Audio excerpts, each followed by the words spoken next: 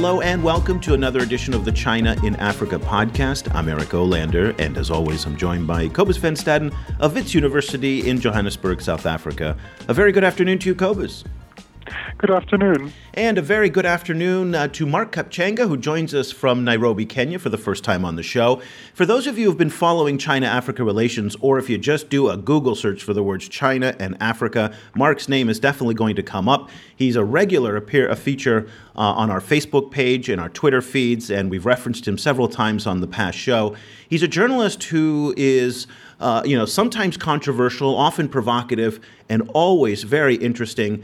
He writes for a number of different publications, but for our purposes today, he writes on China-Africa relations for the Global Times newspaper. Now, those of you not familiar with Global Times, it's one of China's more provocative, more kind of aggressive state-owned newspapers, and it really gives a nice forum for someone like Mark to kind of sound off on China-Africa relations. So today we're going to really just throw the doors open and have an open conversation on all things related to China-Africa relations with Mark Kapchanga. Mark, thank you so much for joining us.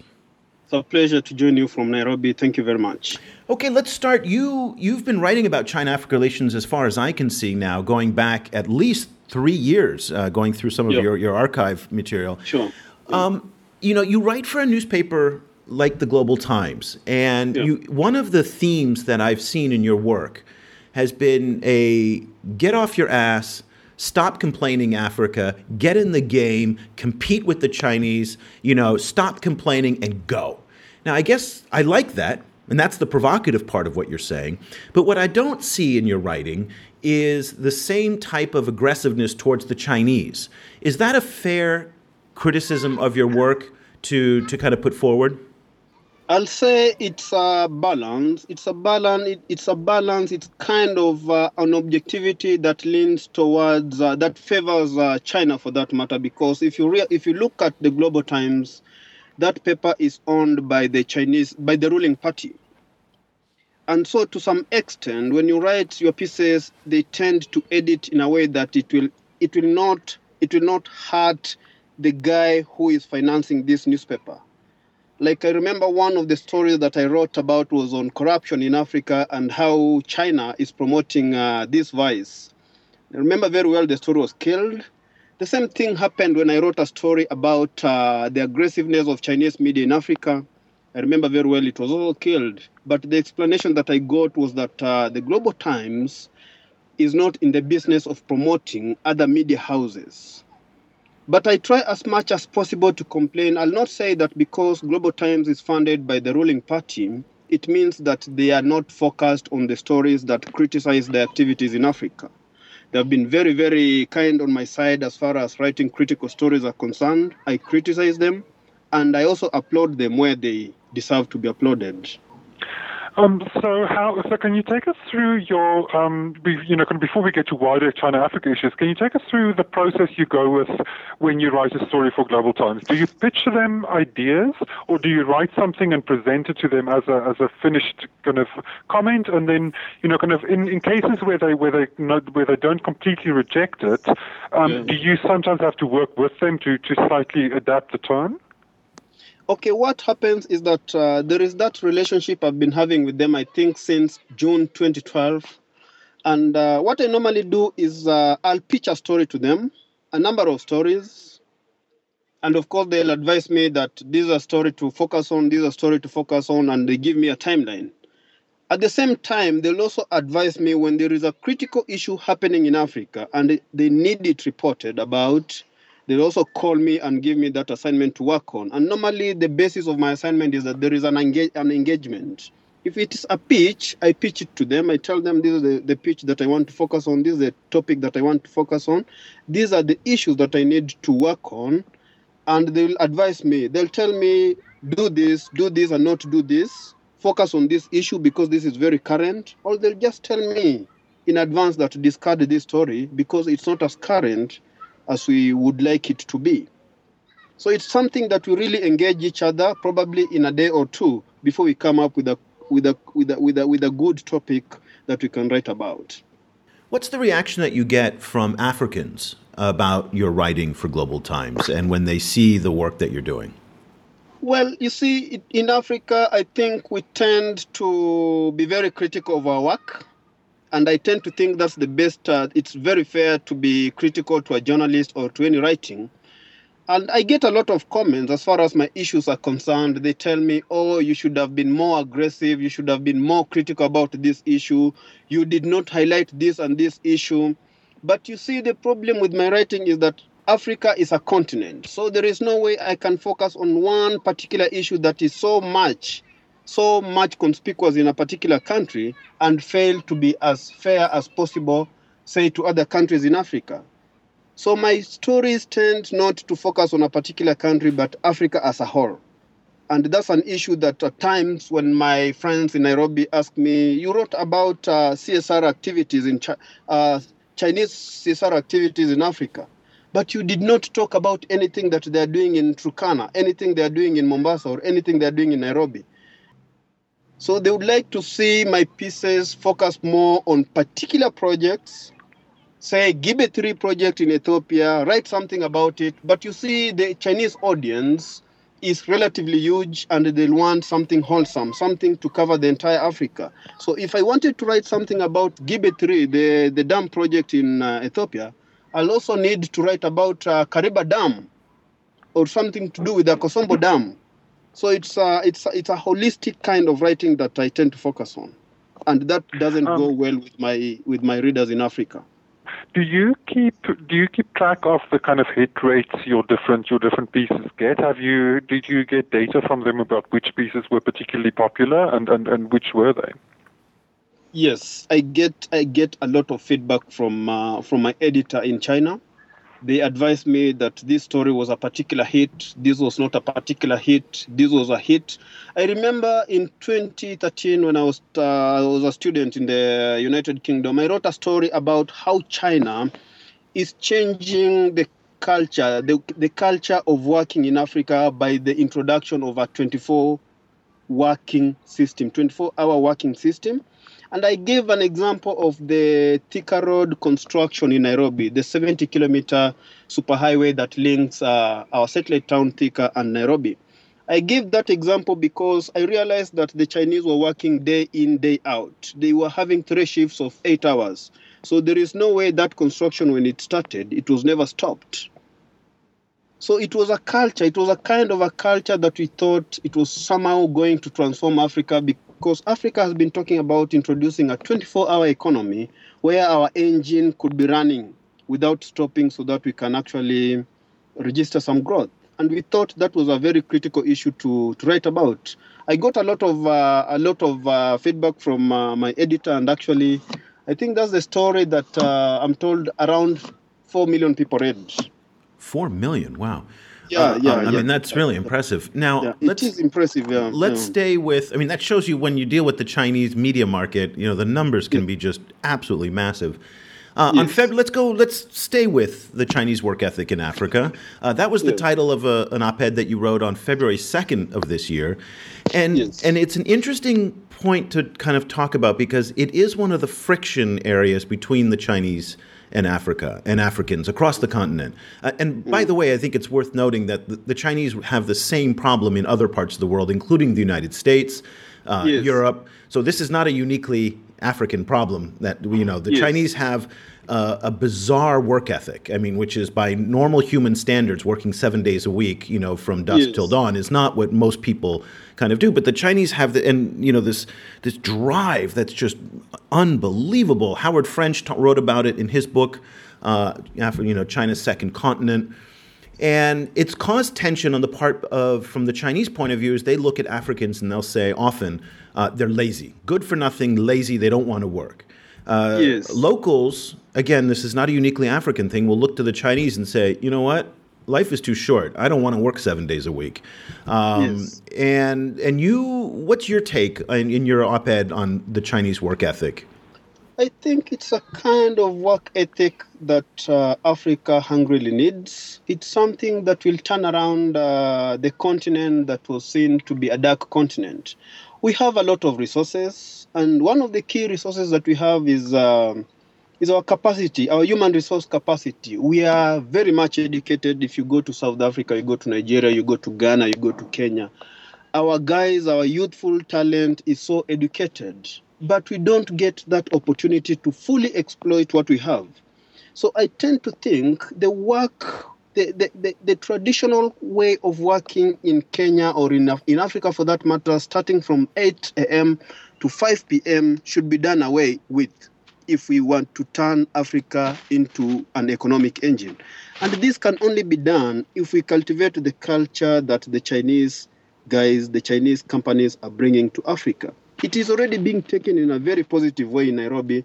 If you look at our transport system today, the road that was constructed, the 70-kilometer stretch of road that was constructed, that I've just talked about, we see there is a 24-hour operation of public transport system, and that's what we want in Africa. So to some extent, I'll say that Africans are not lazy. It's a perception that Africans are lazy. It's only that we've not gotten that opportunity to fully cultivate what we have in our brains, and we can move this engine of Africa forward.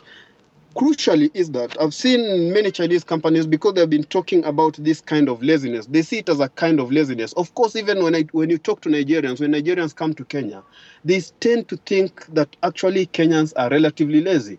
And when you talk to a Kenyan who has worked in Tanzania or in Ethiopia, they'll at the same time talk about some form of laziness.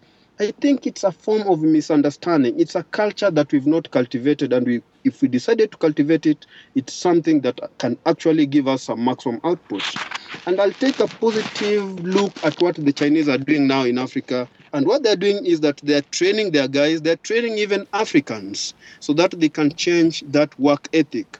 At the same time, they're holding seminars to break down that cultural gap that you're facing. But most importantly, they're entering into collaborations or partnerships with universities, local universities around. So from the word go, when you're in third year, second year, or even first year or fourth year in your university, you are taught on what is expected of you after your graduation. So it brings about some understanding that we will want in Africa as far as China-Africa relationship is concerned. To look at the China-Africa relationship on a wider level, what are some of the biggest, kind of misconceptions that Africans have about China, do you feel? As far as labor issues is concerned? Well, yeah, let's start with labor and the labor issue, but you can also take it wider if you'd like. Well, the biggest misconceptions that I think you're talking about Africa, the misconception Africans have about the Chinese, isn't it? Yes. Well, one of the biggest misconceptions that we have is influenced by the Western media. You realize that Kenyans or Africans, for that matter, we have that obsession of reading New York Times, Washington Times, The Guardian, The Independent, all those Western media kind of stuff. And you'll realize that the Western media is relatively harsh to these Asian countries, especially China, which is very aggressive as far as its engagement with Africa is concerned. So that kind of misconception that the Western media has with the Chinese has influenced how we think and how we perceive the Chinese. And one of the biggest misconceptions we have as far as the Chinese are concerned is that they're here to steal our resources. They're here to exploit our youthful talents. They're here to steal our resources like oil, like minerals. So it's something that Africans are relatively friendly to the Chinese, but our misconception has wholly been influenced by the Western media. And it's quite an unfortunate scenario. So if they're not there to steal the oil, if they're not there to kind of steal the resources, how do you explain why they're there? To some extent, their presence in Africa, to be fair enough, their presence in Africa is a blessing in disguise. Of course, they're there to get that oil, to actually up what the deficit they're facing in China. But most importantly is that Africans are getting a return out of this perceived exploitation by the Chinese companies. We are seeing roads those days, back in the days when the Chinese had not yet entered Africa, you realize that a lot of money will be spent on consultancies, training some guys from Western countries, the Wazungus, what we call the Wazungus. But today, if a Chinese said that I'm going to construct this stretch of road, it will not take even a year before the work starts on it. So I think to some extent, the Chinese presence in Africa is a blessing in disguise. They're lighting up Africa. We are talking about Gibe 3 project that will serve almost 6 countries. It will light up Africa and the cost of energy will go down. The erratic supplies of energy that industries have been facing in Africa will definitely dip. So what I'm saying is that this engagement, as a matter of fact, is benefiting Africans.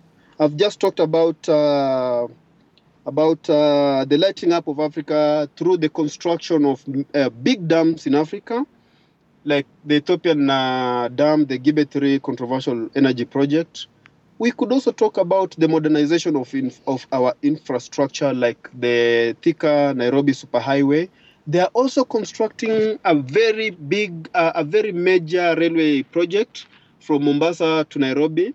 And this is being replicated across Africa. It's not just about Kenya. So we are seeing a lot of Chinese presence in Kenya, in Africa for that matter, and it's turning out to be a blessing to the African continent. I think, if you present quite a sunny, description of the situation. Yes. If I can bring the shade to it, it also brings a lot of debt. Yes. All of these infrastructure projects are all, of course, financed with loans, frequently from the Chinese Exim Bank. And now that the Chinese economy is slowing down, the commodity producers, which are many African countries, are being hit particularly hard. And there's a lot of worry now that countries that were flying high on selling oil or selling metals are now going to be sitting with massive amounts of debt and not really anything to pay it back with. Like, how would you react to that kind of view of the same situation? It's something that is worrying us, because if the economy goes down, it means even the penetration in Africa that has been very ambitious will also go down. So it's a worry on our side too, because our debt levels are going up, and if our debt levels go up, that means that we'll have a lot of liabilities, and it may impact negatively on the growth of our economy. So I'll say to some extent that yes, we are benefiting from this modernization of infrastructure. We are getting a lot of benefit as far as the disengagement is concerned, but the debt thing is something that needs to be brought forward, something that needs to be worried about. But I suppose the issue is how to worry about it, because, there isn't really a way around it. Like, if you want to modernize infrastructure, then you need to finance it, and then that becomes part of the equation. Yeah, actually, it's a two-way thing. It's something that you have to modernize your infrastructure, but at the same time, you cannot modernize your infrastructure if you don't undergo if you don't spend. So what I tend to think is that what we need to do is to get our priorities right as Africa. If it's a project that warrants us to get some debts, a project whose return on that investment will be relatively higher than the debt, then I think that will make sense. But if you realize that you invest in a project, you undergo some debts. You undergo some debts that will see the returns out of it probably be lower than the debt level that you are going to incur, then I think that will not make sense. If we focus so much on the energy projects and roads projects and ports for that matter, this is something that I think would be of critical importance to our economy. If we turn around our economy so that our investment environment becomes as conducive as possible to foreign investors, then, of course, with the coming in of foreign inflows, it means that at the end of the day, we'll have that capacity to repay our debts in time. I'd like to step back for our final question and kind of, again, take the big view of how Africa's geopolitical positioning is changing with the arrival of the Chinese and in this new kind of globalized era. On February 9th, 2014, you wrote in an op-ed entitled Beijing's Soft Power Winning Over Africa. And let me just read something to you and get your take from it. You said, quote, "Nowadays, the Europeans' influence on Africa is waning, and China is entering the global picture. The comfortable lead the U.S. and Europe enjoyed in the past years is slowly being undermined by the Chinese language, values, ideas, history, and products that are quickly being absorbed in Africa." And you seem to indicate with that sentence that you see a shift, a major shift underway across Africa, where the long-standing relationships with the former colonial powers and the cultural power of the United States is now changing, maybe not towards China, but to be more complex than just the binary relationship that, say, Côte d'Ivoire had with Paris, or to say that Kenya had with London. Tell me a little bit about what we're going to see in the next 10 years, and from Mark Kapchanga's point of view, in terms of Africa and the world. I think the engagement, or say the relationship between African continent and the other continents, that's the Western world and Asian economies for that matter, will solely depend on the leaders that you're going to elect, on the leaders that you're going to give the powers to represent us to these global meetings. And what I tend to think is that from my point of view, you realize that the Western world, say Europe for that matter, our former colonial master, they are tending now to adjust their rigidity. They're tending to be as flexible as possible to what we need, to what Africa needs. They're tending to be as friendly as possible to us by virtue that China is actually taking over what they used to do in Africa. I'll give you an example.